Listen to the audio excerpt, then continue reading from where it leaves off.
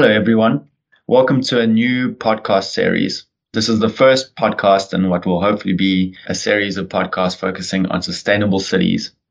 I'm James Ray, your host, an associate in the funds and asset management team at HSF London. And I have the great privilege of speaking to Asen Charliyski of Bankers Without Boundaries, an investment bank providing advisory and research services to governments, institutions, cities, and foundations to mobilize capital for sustainable development. Welcome, Asen. Good morning, James. Thanks for coming across. I hope the flight was okay. Thank you. Thank you for inviting me to this podcast. You're welcome. So we met at the City Climate Impact Day conference in Helsingborg, which was designed to bring cities, private capital, and innovators together. What was your role at the conference? How did you find it, and do you have any takeaways? As you said, the conference was designed to bring various stakeholders, both from the public and the private sector. And my role there was actually twofold. One was to present the investment plan concept to Swedish cities who are part of an EU project called Net Zero Cities. And then the other role was to present an investor panel where you were also present and listening to discuss the challenges and the opportunities to scale up capital at scale towards net zero. You have a long-standing experience in matching public institutions and private partners for sustainable development funding. For example, we spoke about a blended finance project in Bulgaria, combining public and private financing to improve energy efficiency and give access to renewable energy sources. What was promising about that project, and what were the obstacles that you encountered there? Yes, actually, after 15 years working within various fields of banking and finance here in the city of London, I moved back to my home country in Bulgaria and started working at the Energy Efficiency Renewable Sources Fund, which was set up back in 2004, and it was capitalized by the World Bank, by a number of regional national governments, and also by private entities, including utilities and transport companies, etc. I have to say it was quite a unique setup. The purpose of the fund was to provide loans and guarantees to city stakeholders. And again, I stress city stakeholders because it wasn't just the city administration, but also there were private entities who wanted to, or who were working in the field of energy efficiency or renewable sources. An interesting element of the fund was that it was set up as part of the Energy Efficiency Act. Mm-hmm. So, if you like, the legal aspect and the governance were a national act in the country, but at the same time, the fund was managed by a private consortium. So we had an operation manual, there was annual meetings, board meetings, donor meetings, etc. Yeah. So we had a mix of kind of the public element, but also the private element in terms of operations. Right. So the legislative element set out the governance for the fund, but that was supplemented by a resource manual and an operational manual. Exactly. It was great to hear of examples like that of cross-disciplinary input. Were any fund managers involved in that development? Well, it wasn't developed with the fund manager because there was a tender to select the fund manager. Right. So a number of consortium partners applied, and the winning one, which I was working for, got selected, and it was based on various criteria, including experience in energy efficiency, renewable sources, experience in finance, legal expertise. So trying to incorporate the various experience required to manage the fund. Yeah. But in terms of the original operating manual and the legality, it was developed by the Ministry of Energy, I think the Ministry of Economics at the time, together with external counterparts. Right. Okay, so there was a feedback loop there. Correct. The ability to sort of partake in the creation of that. And what were some of the challenges? I mean, in that, so that you've got a private consortium, a private manager that's now having to adhere to a playbook and sort of legislative elements that are included there, and needs to raise money and deploy that, and Correct. Sort of it needs to be attractive both to investors, and it also needs to be attractive to the underlying investments, those looking for the funding. So can you sort of let us know what some of the challenges were? Well, another piece to add maybe in terms of the operation of the fund is that each investment decision or credit decision, as we used to say in banks or investment funds, had people both from the private but also from the public sector. So the KPIs that were developed were both social, environmental, as well as financial. And we know the private sector is a lot more concerned with financial returns as opposed to the public sector that is more concerned by social returns. So in all the decisions that were being taken to provide loans or guarantees to stakeholders, we had to address both of these challenges. Yeah, that's really interesting. And we were monitoring, so for example, the energy savings on an annual basis, and we had to report this to the ministries and to the World Bank and to all the donors that had provided capital. The challenge that the fund encountered, especially after 2007, is when the country joined the European Union, and there was significant flow of grant funding from the EU, which crowded out private capital. And that created a huge challenge. Crowding out as a result of the fact that it's just simply cheaper to take the grant money and sort of avoid. It's free. It's not cheaper. It's free in the sense it's free from a interest rate or from a capital perspective. It's not free in terms of the administration that you have to go through. It's just that criteria is slightly different when it comes to sourcing public funding, as I would like to call it, and sourcing private capital. But it was a very interesting challenge the fund faced because it just couldn't compete in that sense. Well, you just mentioned blended financing, and I know this is a question that we spoke about earlier, and it's a difficult one to answer. But what do you think we need to make blended financing a success? How do we stop public funding cannibalizing private funding? How do we ensure that we can manage both non-financial KPIs and financial KPIs in the same context? How do we make a PPP success? I think it's a tricky question. I mean, we've seen a lot of examples worldwide of public-private partnerships fail. However, we've also seen some projects that have been developed through a PPP type structure. I think for me, a crucial element is to clearly define the roles and responsibilities of all the stakeholders that are involved in the operation and the management of a fund, so that there's no misalignment in expectations. I think also it's clearly it's a matter of trust between both the public and the private sector. I think the legal aspect and the governance needs to be clearly laid out, so that it manages the operation of the fund well. We refer to the Bulgarian fund. I think one of the difficulties and the reasons it didn't scale up as quickly or as much as it could have is because the public sector got a lot more involved into the management of the fund, which created some challenges and some traction in the operation of the fund. Right. And finding that right balance between achieving social and environmental results, but also financial results, is the nitty-gritty and will solve the challenge. So we'll come to the net zero cities topic in a second, but I just want to circle us back to your experience with privately funded projects, where sort of a different kind of problem has arisen. And I'm specifically referring to our discussion earlier on the EBRD project. Could you tell us a little bit about that and why you think that these kinds of projects are where perhaps the public element is actually useful?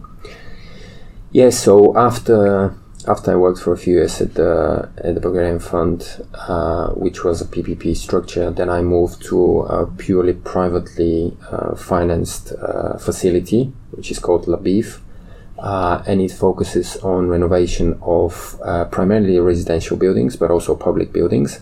And the renovation of residential buildings, we know it's very challenging segment for a number of reasons.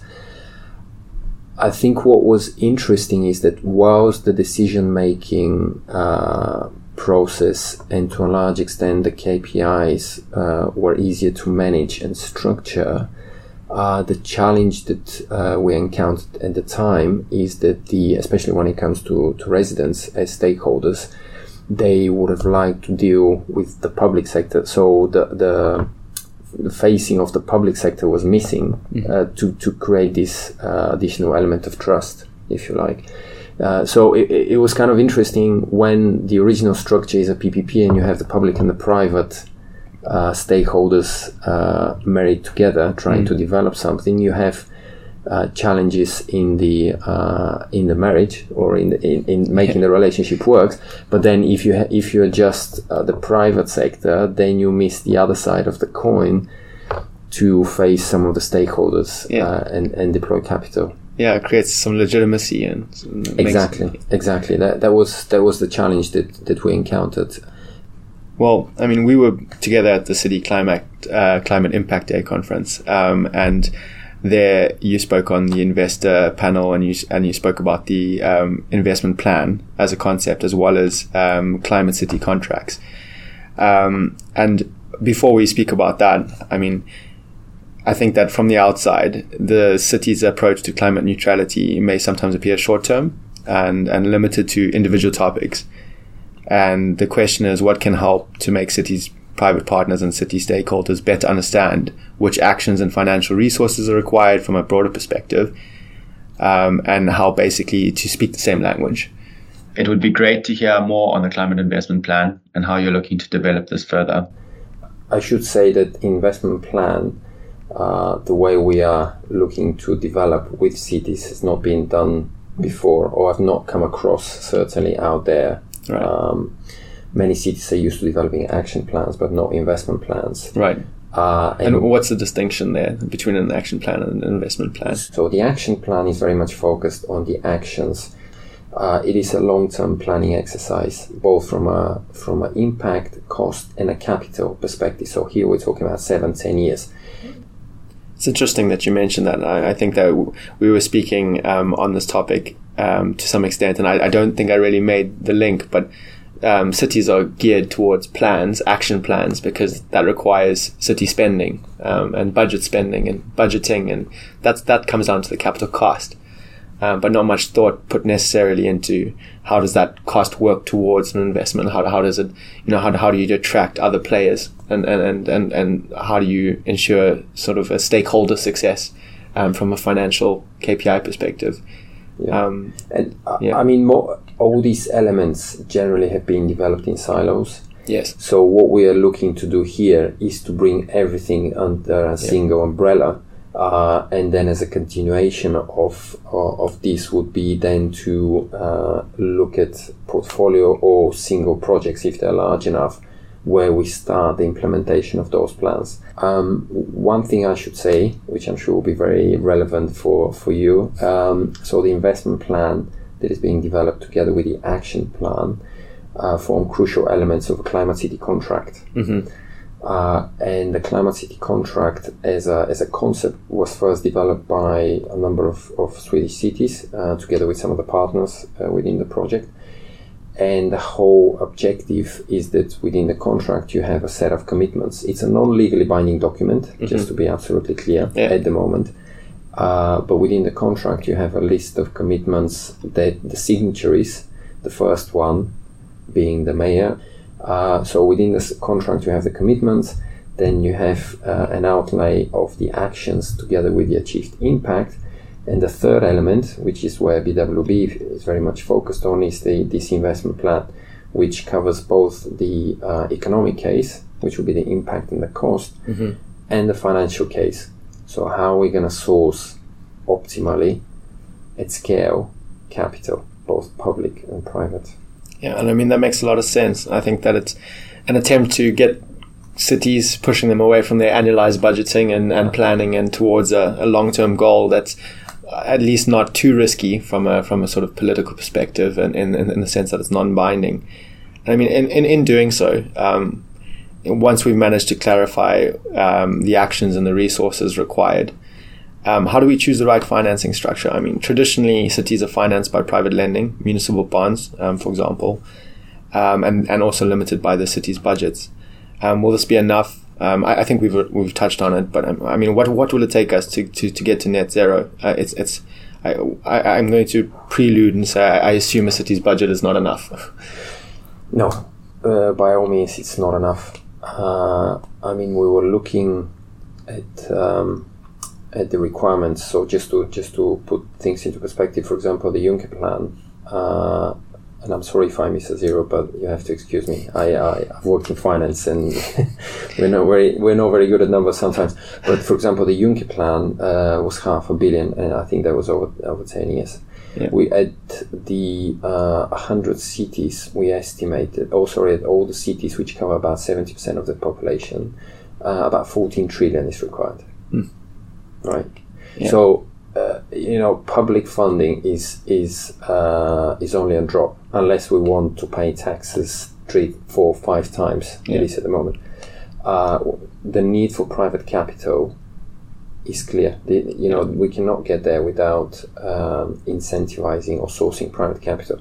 Now, how we find the right balance of spending public funding now, which is in essence, tax receipts, but also sourcing private capital, in particular pension funds who have longer term liabilities, and matching those liabilities with the cash flow of the assets that we're going to upgrade or develop to make this transition is something we all need to work on. Yeah.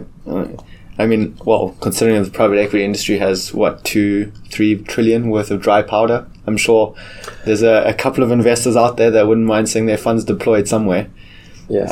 Yes. I think on the private investment side, the challenge is that a lot of these funds, and I've spoken to quite a few of them over the past couple of weeks, is that they want to deploy quickly and they look at scale. On the contrary, when it comes to some of these projects, and you look at the ticket size, they are slightly below the threshold that most of these large funds have. That's a bit ironic, isn't it?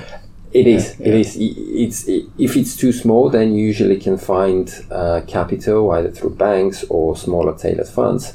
And if it's too big, you can also get capital. But if it sits in the middle, it's just finding it difficult. A lot of projects. I mean, I've been involved in some projects where some investors had to carve out some pool of resources from their mandate so that they can deploy the capital with the expectation there will be a pipeline coming. Yeah, and I mean that pipeline is probably what's quite interesting from a legal toolbox perspective.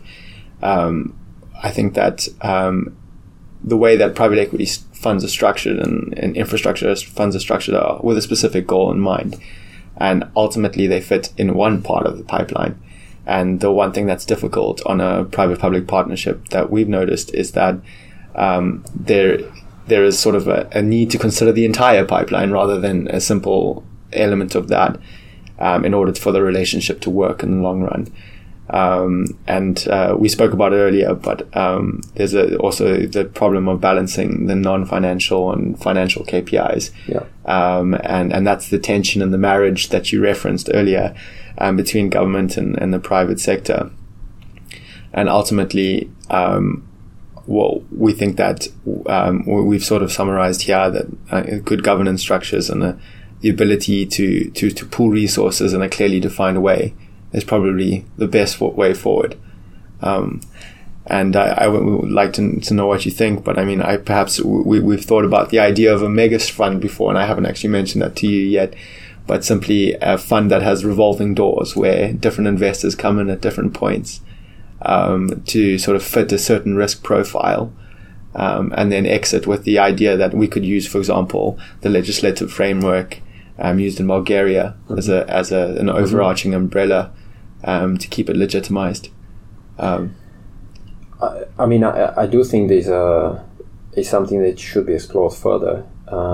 Having the framework of the fund, and then having different investors coming in and taking or allocating capital to the risk they're willing to see. Right? I mean, that's the base of finance.